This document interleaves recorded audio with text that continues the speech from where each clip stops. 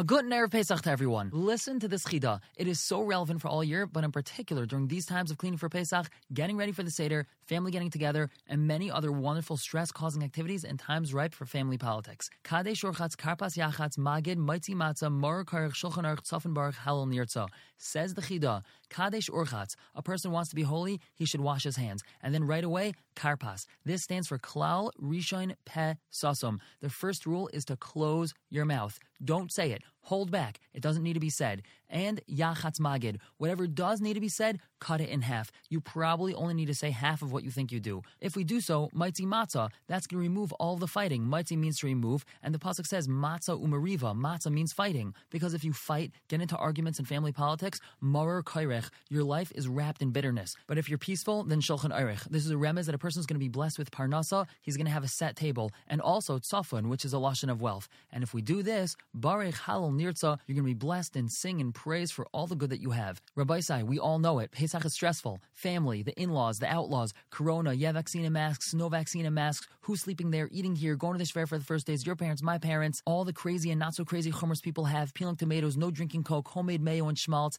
It's literally endless. Let's remember, Kadesh Orchatz Karpas Yachatz Magid Maitzi Matzah Mar Karich Shulchan Aruch Tzafin Baruch Halal Nirtza. Close your mouth, say half of what you think needs to be said. This removes fighting. You're going to be blessed with a life of peace and serenity, bracha, a life shekulei tov. And if we can do this not only on Pesach, but all year, that's going to bring the Gula Shlema B'mher V'Yameinu. Everyone should have a lichtige and kosher in Pesach.